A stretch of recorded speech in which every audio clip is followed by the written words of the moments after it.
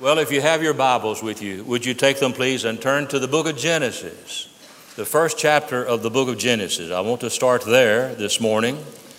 Then we're going to just read the first 5 verses of Genesis chapter 1, and then move on over to John chapter 1.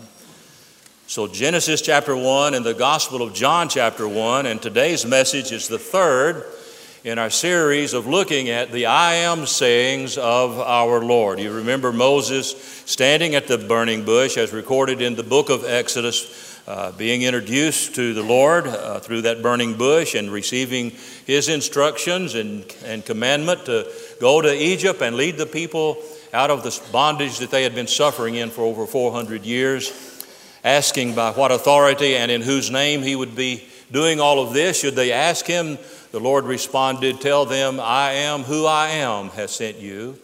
And we looked at the first message at all that means. I am who I am. He's the eternal one who has always been, is, and always shall be. And then our Lord, when he was standing before the people as recorded by John in his gospel, said that before Abraham was, I am. And so in making that statement, he claimed to have deity and was deity. He was God. And of course, they did not accept him as such. But we're looking at this statement that the Lord made concerning I am. And we're going to be looking at several different things that he says throughout the Gospels, especially in the Gospel of John, where he uses the term I am. Last week we looked at I am the bread of life. Today we're looking at I am the light of the world. And in Genesis chapter 1, we have the recording and announcement to the world of how the world began. Didn't begin with a big bang. It may end with a big bang, but it began with God speaking it into existence. If those who believe that there's something existed other than God at the time, it said it had to go off and be bang. Well, something had to exist in order to go bang. So God, I believe, created everything, brought it into existence by the spoken word. So look at it, Genesis 1, verse 1. In the beginning, God created the heavens and the earth. The earth was formless and void, and darkness was over the surface of the deep. And the Spirit of God was moving over the surface of the waters. Then God said, "Let there be light." And there was light.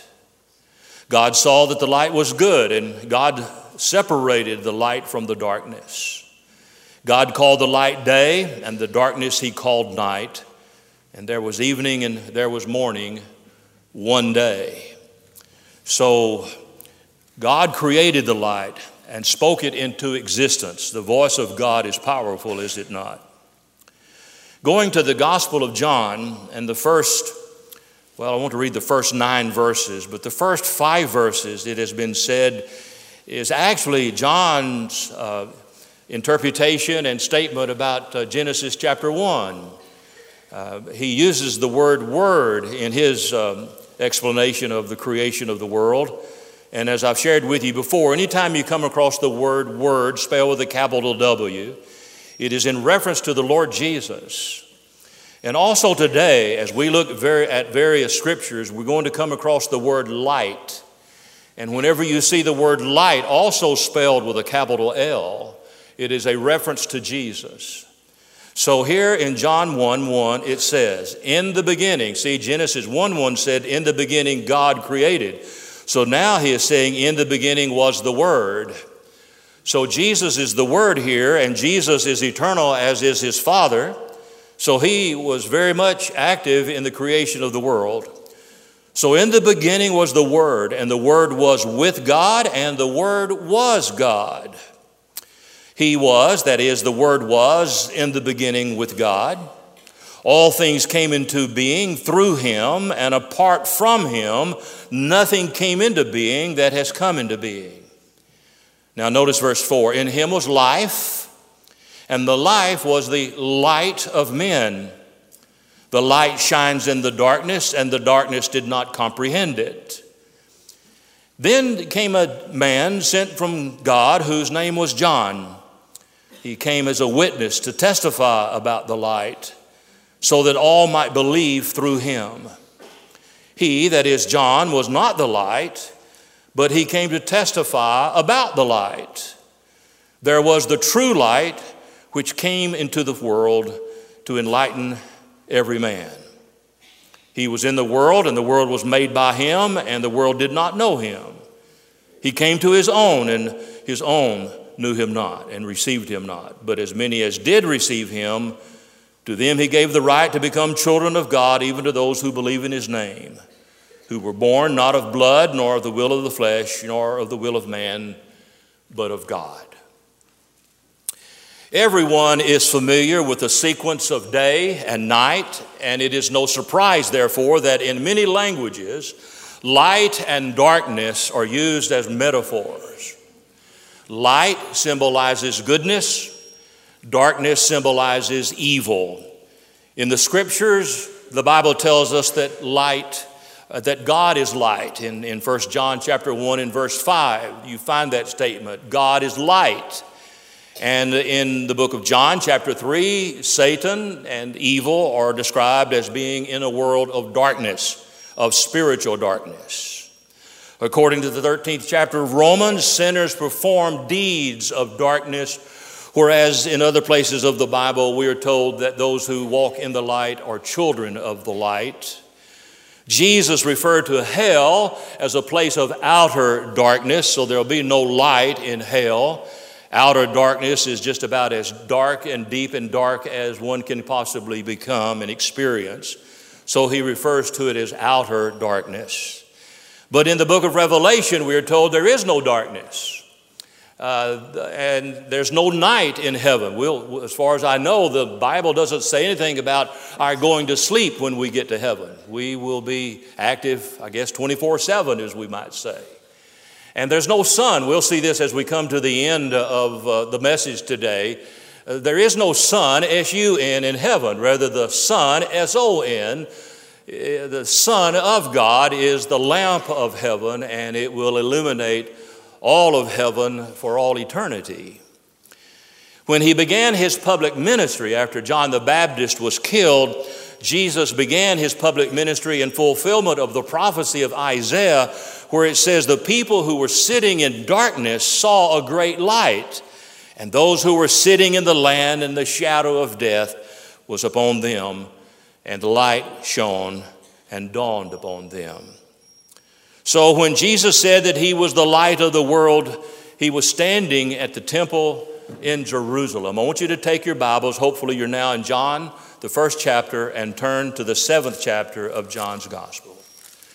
Where and when did Jesus make the statement that he was the light of the world? And it is believed that he made that statement during what was called the Feast of the Tabernacles, or the Feast of Booths. Now, what was the Feast of the Tabernacles, or the Feast of Booths? Well, it was a celebration that the people of Israel observed once a year, usually in what was called the 7th month, which would have been our mid-September to mid-October. It was a celebration that lasted for 8 weeks.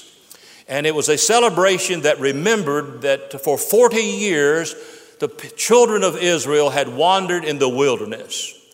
And wandering in the wilderness meant that they did not have a permanent place to dwell in. So they lived in tents.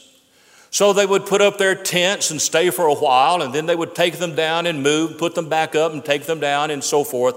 For 40 years, they wandered in the wilderness living in tents until Joshua led them over the Jordan and into the promised land where they could establish a permanent dwelling. So in commemoration of those 40 years of wandering in the wilderness and living in tents, they had this festival that was called the Festival of the Booths, or the Festival of the Tabernacles. And one of the things that they did during this 8-week period of time is that they would take branches and they would make makeshift tents or little booths on the top of their houses. Remember, they didn't have pitched roofs like we have. Their roofs were flat. And oftentimes those flat roofs could be used as an extra room. Maybe if you had guests, you could put them up there, or maybe during the summer when it was so hot, you'd want to get up on the top of the roof in the night and be cooled by the cool breeze that would blow by. So most of the houses in those days had flat roofs, and so they would take these branches up to the top of the houses, and they would build their little makeshift tents or their little shelters. And they would move out of the downstairs, and they would move up to the roof in those places, and they would stay there all week long, remembering how their forefathers and ancestors had traveled in the wilderness in the booths. Now, also, we are told that, and Jesus will, in the passage of Scripture, if you were to read all of John's Gospel, 7th chapter, would make reference to his being the water of life. At one point during each of the days, the priest would go to the pool of Siloam, and they would take pitchers of water, and they would take them to the brazen altar, and they would pour the water out on the edge of the water on the brazen altars to remember at one time, not only were they hungry, but they were also thirsty. And in the 17th chapter of the book of Numbers, the Lord told Moses to speak to the rock, or to strike the rock, and the rock would bring forth water. And so they would take this water and they would pour it out to remember that also God not only provided food for them, but also water so that they would not die of thirst. And so this would also take place every day. Then at one point in the observance of the tabernacle, or the Feast of the Tabernacle, the priest would go to the temple and they would light candelabras, 4 major candelabras, and they would stay lit, and at night especially it would illuminate the entire city. This would also commemorate the time when the Lord not only provided water for them, but also had a cloud, a pillar of cloud that followed them during the day, but at night there was a pillar of fire that gave them light. And so they were never without light. And so to commemorate this, they would take torches and light them, and they would celebrate, they would dance, they would party, they would have a good time, not a sinful time, but a rejoicing and celebrating time. It was said that even they would imitate marching around the city of Jerusalem as Joshua did at Jericho, and the walls came tumbling down. So it was an entire week of festivity, of joy, of celebration, of remembering that God provided light for them through the pillar of fire and the cloud at day, and of course the water that was provided for them as well. Now, with that as kind of a background, look at the 7th chapter of the book of John. Look, if you would please, at verses 1 and 2. John chapter 7, verses 1 and 2. After these things, Jesus was walking in Galilee, for he was unwilling to walk in Judea because the Jews were seeking to kill him. Now notice verse 2. Now the feast of the Jews, the feast of booths, was near. It was near. That means it was about to start, maybe in a few hours or maybe in a day or two. But the beginning of the Feast of the Booths, or the Tabernacles, was going to start real soon. Now, if you skip down in chapter 7 to verse 14, in verse 14 it says, "But when it was now the midst of the feast, Jesus went up unto the temple and began to teach." So now it's the middle of the week, 4 days since the feast began. And Jesus was drawing near when it was going to start. Now here he is in the middle of the week, and he's going to the temple and he's going to teach them. If you skip down to verse 37, it says, "Now on the last day, the great day of the feast, Jesus stood and cried out, saying, 'If anyone is thirsty, let him come to me and drink.'" Remember, they took water from the pool of Siloam and took it to the brazen altar and poured it out to commemorate how God had provided water for them. You remember what Jesus said to the woman at the well: "If you drink of the water that comes from this well, you'll thirst again. But if you drink of the water that I give to you, you'll never thirst again." So now they've come to the last day of the great feast, and Jesus cries out and says, "If anyone is thirsty, let him come to me and drink. He who believes in me, as the scripture said, from his innermost being will flow rivers of living water." But this he spoke of the Spirit, whom those who believe in him were to receive, for the Spirit was not yet given because Jesus was not yet glorified. It was then in this context that Jesus makes his statement about being the light of the world. Go to chapter 8 and verse 12. In chapter 8 and verse 12, Jesus makes his statement. Then Jesus again spoke to them, saying, I am the light of the world. He who follows me will not walk in the darkness, but will have the light of life. Now, picture in your mind, remember the candelabras that were lit and were burning. Now they've come to the end of the week of festivity, so they're going to put out the lights. And it may have been Jesus was there in the temple as they were extinguishing the lights. And the lights were going out. You remember when Eli, the prophet, got word that the Ark of the Covenant had been taken, and his daughter-in-law, having given birth to a child, named the child Ichabod, which means deserted by God. When you write Ichabod across something, it means God has deserted it. And so the Ark of the Covenant, symbolizing the presence of the Lord, meant to Eli and all these other people of that day that the glory and light of God had gone away, departed. Now, Jesus standing in the temple, and they are extinguishing these torches and these candelabras that have been lit. The light is going out, and now once Jesus says to them, hey, the lights may be going out, but this light's still burning. I am the light of the world. He says it a second time in the 8th chapter of John's Gospel, down in chapter 9, verse 5. In chapter 9 and verse 5, Jesus says, while I am in the world, I am the light of the world. So Jesus is speaking here of himself as being the light of the world. And so in the moments that remain, what I'm wanting to do is to take the natural light, sun, S-U-N, and compare it to the spiritual light, S-O-N, of Jesus. So we're taking the natural light and the spiritual light and seeing a comparison between the two, and hopefully can learn some lessons from it as well. And the first thing that I want to share with you is this, and it's printed out on your outline, that natural light is unchanging. Natural light is unchanging, and Jesus is unchanging also. Now, we are told that the speed and the nature of light never changes. The speed of light remains the same, consistent, always, forever. It never changes. The nature of light never changes. Jesus likewise never changes.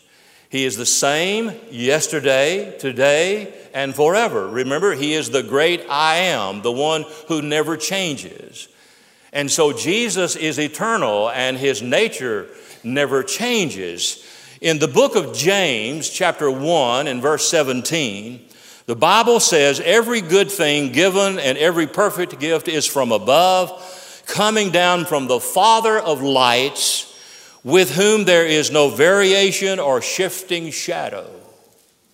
So as the Father, so is the Son. Because Jesus said, I and the Father are one and the same. If you have seen me, you have seen the Father. For what you can say of the Father, you can also say of the Son. And if it is said of the Father that there's no variation in him, that there's no shifting or shadow shifting of the nature of the Father, it can also be said that of Jesus, that Jesus never changes. He is the same yesterday, today, and forever. He is eternal. He is the eternal one. He's always existed. There never has been a time that he hasn't existed. He exists today. He will forever exist. He is the eternal one. Now, the New American Standard that I read from uses the expression, there is no variation or shifting shadow.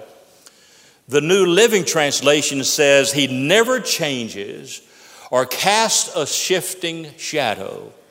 In other words, there's no sunset for Jesus. There's no sunrise to Jesus. Jesus is always shining at high noon.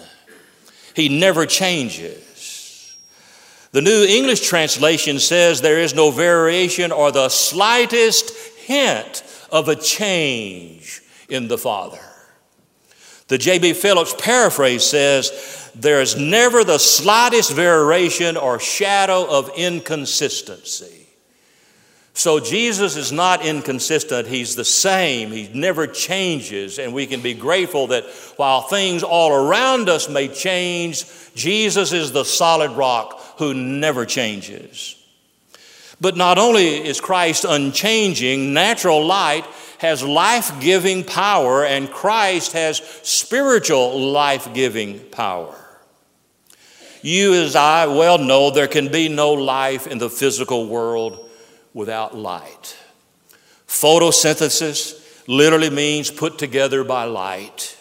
And if the light were to suddenly cease to shine, if the sun were to suddenly go out and cease to shine, all physical life on planet Earth would cease to exist.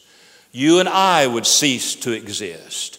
God doesn't have to take life away from you for you to cease to exist. All He has to do is stop the sun from shining. If God were to withhold the light, photosynthesis would be impossible, and you and I would suffocate for lack of oxygen. Spiritually, the same is true. There is no life without the light of Jesus. But when He shines on your life, a spiritual photosynthesis takes place and new life is produced. And there is vitality in the Lord Jesus Christ. Now go back in your mind for a moment to the book of Genesis and to the 3rd chapter of Genesis, when Adam and Eve are tempted by the devil to take of the forbidden fruit. The Father had warned them, you're not to eat of this fruit. The moment you eat of this fruit, you will surely die. Well, they ate of the fruit, but they didn't die immediately. In fact, if you'll read in the book of Genesis, Adam lived to be 930 years old. So what did it mean when the Lord said to Adam and Eve, if you eat of this forbidden fruit, you're going to die? Well, they did die immediately in their spirit. They died progressively in their soul, and they died ultimately in their bodies. Someone has said that when Adam and Eve sinned, the Lord went out, and when the Lord went out, spirituality departed because there was no Lord. And when Adam and Eve sinned, not only did the Lord go out, but the life went out, and they became spiritually dead. There was no life.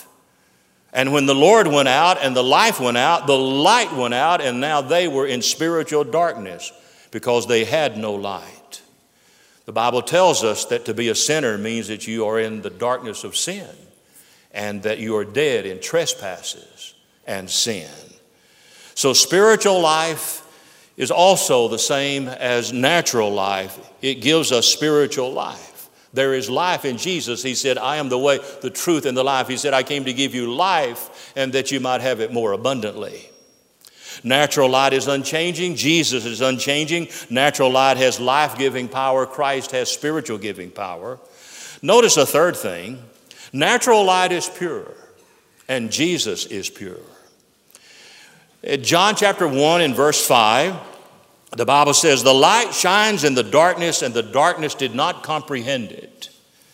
But in 1 John chapter 1 and verse 5, it says, this is the message that we have heard from Him and announced to you, that God is light and there is in Him no darkness at all. No even shade of darkness in Jesus at all. Now, light is a wonderful symbol of our Lord, because light cannot be defiled by any medium that it passes through or by any substance that it falls upon.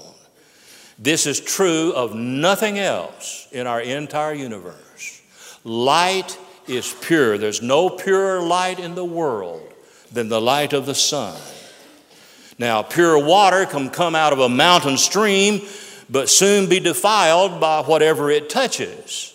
The crystal white snow falls from above upon the earth, but when it hits the ground, it becomes filthy and dingy.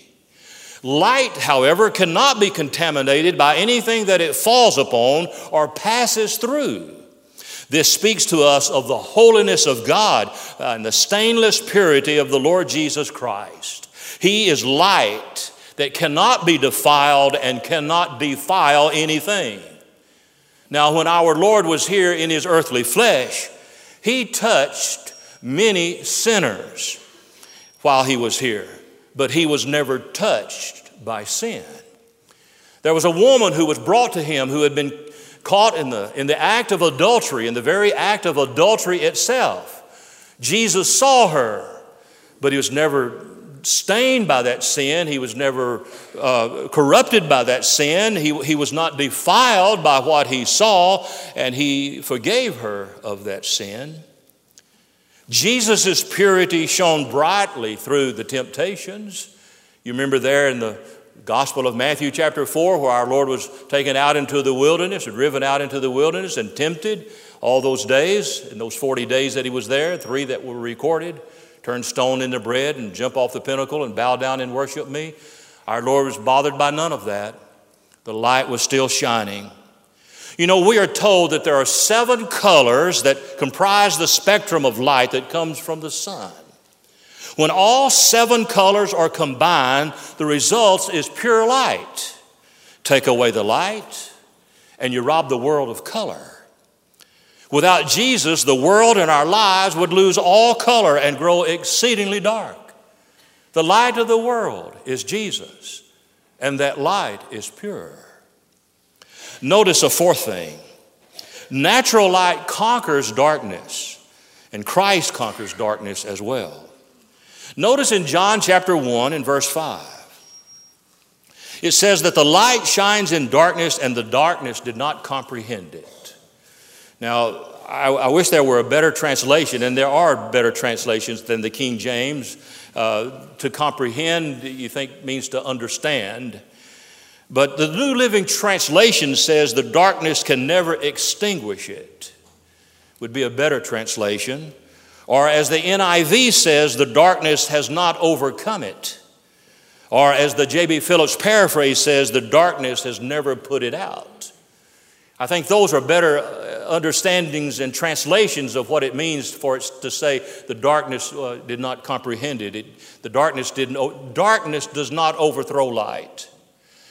Light overthrows darkness. All the darkness of the universe could never extinguish even the smallest candle. Light always overpowers darkness, always does. That's why you remember during World War II, they were always told to, even if you're on board a ship, to never go out on the deck and light a cigarette. Because even the light of a very small cigarette can be seen for miles and miles and miles, tell the enemy where you are.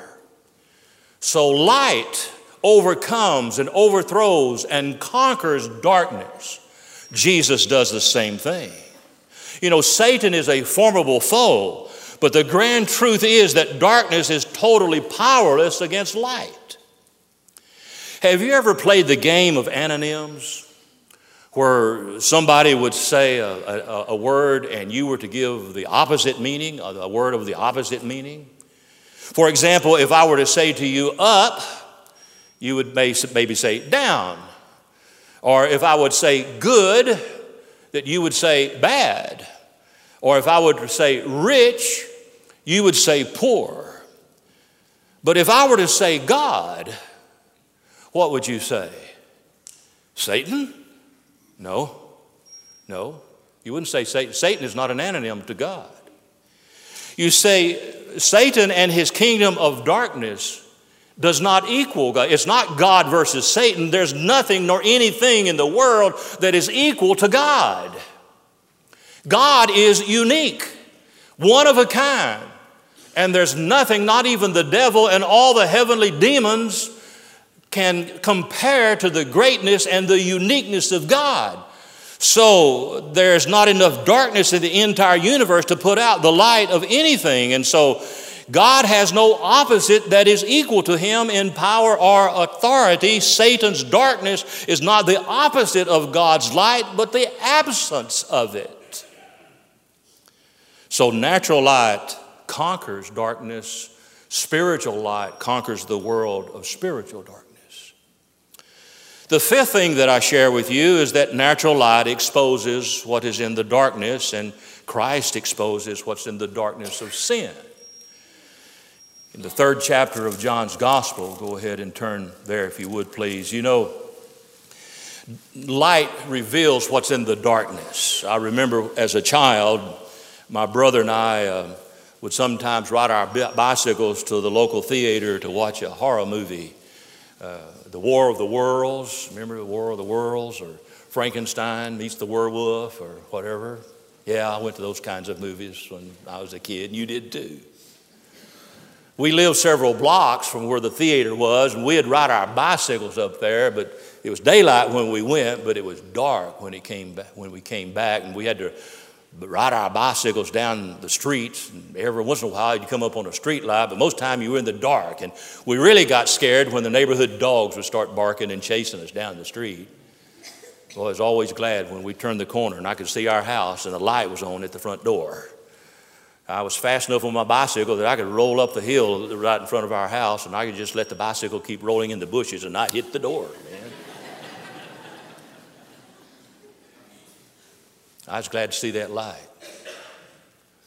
I wished I'd have seen one on November the 3rd.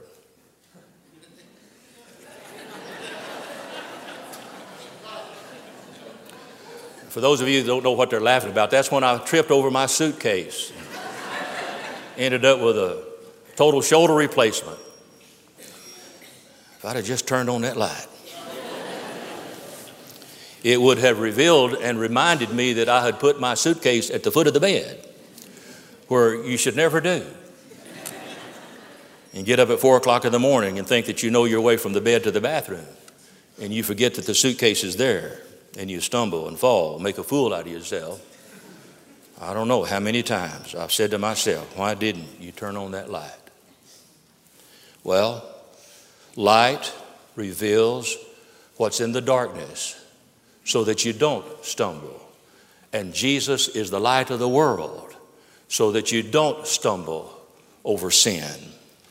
In the 3rd chapter of the Gospel of John, look beginning please with verse 17. For God did not send the Son into the world to judge the world, but that the world might be saved through him. He who believes in him is not judged. He who does not believe has been judged already, because he has not believed in the name of the only begotten Son of God. You don't have to wait until you die to be judged about rejecting Jesus. If you're not a believer in Jesus, and if you have not trusted Christ, you are already under judgment. You are under the judgment of God already. Verse 19. This is judgment, that light has come into the world, and what? Men love darkness rather than the light, for their deeds were evil. For everyone who does evil hates the light. Why? Why do they not come to the light? For fear that their deeds will be exposed. Because Jesus will expose you. You remember when the woman who had been caught in adultery was brought to Jesus? And they said, well, the law says she's to be stoned to death. You remember he bent over and wrote something in the sand. I don't know what he wrote. Nobody does. The scripture doesn't say. But I can't help but think in some way he was exposing their sin. Their sin. You see, the Bible says there's nothing that you do in the dark that won't be revealed on the day of judgment, unless it's under the blood of Jesus. And here he is saying the reason why people don't come to the light, spelled with a capital L, which means Jesus, is because they love their sins. And they bask in their sins. They enjoy it. And if they come to the light, that means they're going to have to give up their sins. They're going to have to repent. They're going to have to turn away from their sins. They don't want to do that. They love their sins more than they love God. And verse 21 says, but he who practices the truth comes to the light, so that his deeds may be manifested as have been wrought in God. Manifested, yes. the deeds of sin will be manifested, the deeds of goodness will be manifested as well. And so light reveals what's in the darkness. Number 6, natural light gives guidance, and Christ gives spiritual guidance. In the 13th chapter of the book of Exodus, we are told that God led the people of Israel. Exodus 13 verse 17 says, "Now when Pharaoh had let the people go, God did not lead them by the way of the land of the Philistines, even though it was near, because God said, if I lead them in the way of the Philistines, they're going to have to go to fight and be at war, and this is too soon for them to do that. That will happen later." So God didn't lead them by the way of the Philistines. It says in verse 18, "Hence God led the people around by the way of the wilderness to the Red Sea." Then in Exodus 13 and verse 21, it says, "The Lord was going before them in a pillar of cloud by day to lead them on the way, and a pillar of fire by night to give them light, that they might have to be traveled by day as well as night." So God led them, and He led them by the light that He provided for them at night. The Bible tells us in the words of Jesus, "I am the way. I am the way to heaven. I am the way to righteousness. I am the way to the forgiveness of sin." Over in the 10th chapter of John's Gospel, he says, "There's not many doors to heaven, there's only one. And if anybody tries to get into heaven by any other way than the door that has been provided, he's a thief and a robber." There are not many ways to righteousness. If you were to take all of the righteousness of everybody in the entire world, it would still be short of what God's righteousness is. If I were to have a giant-sized vacuum cleaner and I could start over here with the orchestra and just go to every person in this room and just suck out of you all of the goodness and the righteousness that is in you and you and you in the balcony and all of the choir and myself. If I could just take out all of your righteousness out of all of you and put it into one person, that person would still have to be saved. There are none righteous, no, not one. You cannot measure up to the requirements and the demands for righteousness in Almighty God. There are none righteous, no, not one. And your righteousness is in the eyes of God as filthy rags. Do you know what that word filthy rags means? If you ever had a sore or cut place on you that got infected and all that yucky stuff there, and they put a bandage on it, and then after a while it has to be changed, and you peel that off and you see all that infection and all that stuff. That's what he's talking about. Your righteousness in the eyes of God is like a filthy, stinky rag that has infection all over it. Unrighteous. God leads you into righteousness and to life. Romans 8:14 says, "For all who are being led by the Spirit of God are the sons of God." Now quickly we come to the conclusion, and I want you to turn to, of course, John chapter 9, verse 5, where Jesus says that I am the light of the world. We've got that hopefully embedded in your mind now and heart. Verse 5, he says, "While I am in the world, I am the light of the world." Now, someday the sun, S-U-N, will no longer be needed. People sometimes worry about what's going to happen to the sun. Well, we're not going to be around if it were to burn out. But let it burn out. We're not going to need it. Because the Bible tells us in the book of Revelation that there is another kind of light that is going to shine through all eternity, that will never be extinguished, that would never burn out, never run out of fuel. And it's not the S-U-N, it's the S-O-N, the Son of God. Look at it in Revelation 21. I want to begin with verse 23 through 27. He is describing the city, New Jerusalem. That is, John is, writing by the inspiration of the Holy Spirit. And he's talking about heaven and the city that is in heaven. And he says, the city has no need of the sun or of the moon to shine in it. For the glory of God has illuminated, and its lamp is the Lamb. The word Lamb is spelled with a capital L. That's Jesus. He said the Lord doesn't need the S-U-N. He's got the S-O-N, who is the Lamb of God, slain before the foundation of the earth. Verse 24 says, the nations will walk by its light, and the kings of the earth will bring their glory into it. In the daytime, for there will be no night there, its gates will never be closed, and they will bring the glory and the honor of the nations into it, and nothing unclean, and no one who practices abomination and lying shall ever come into it, but only those whose names are written in the Lamb's book of life.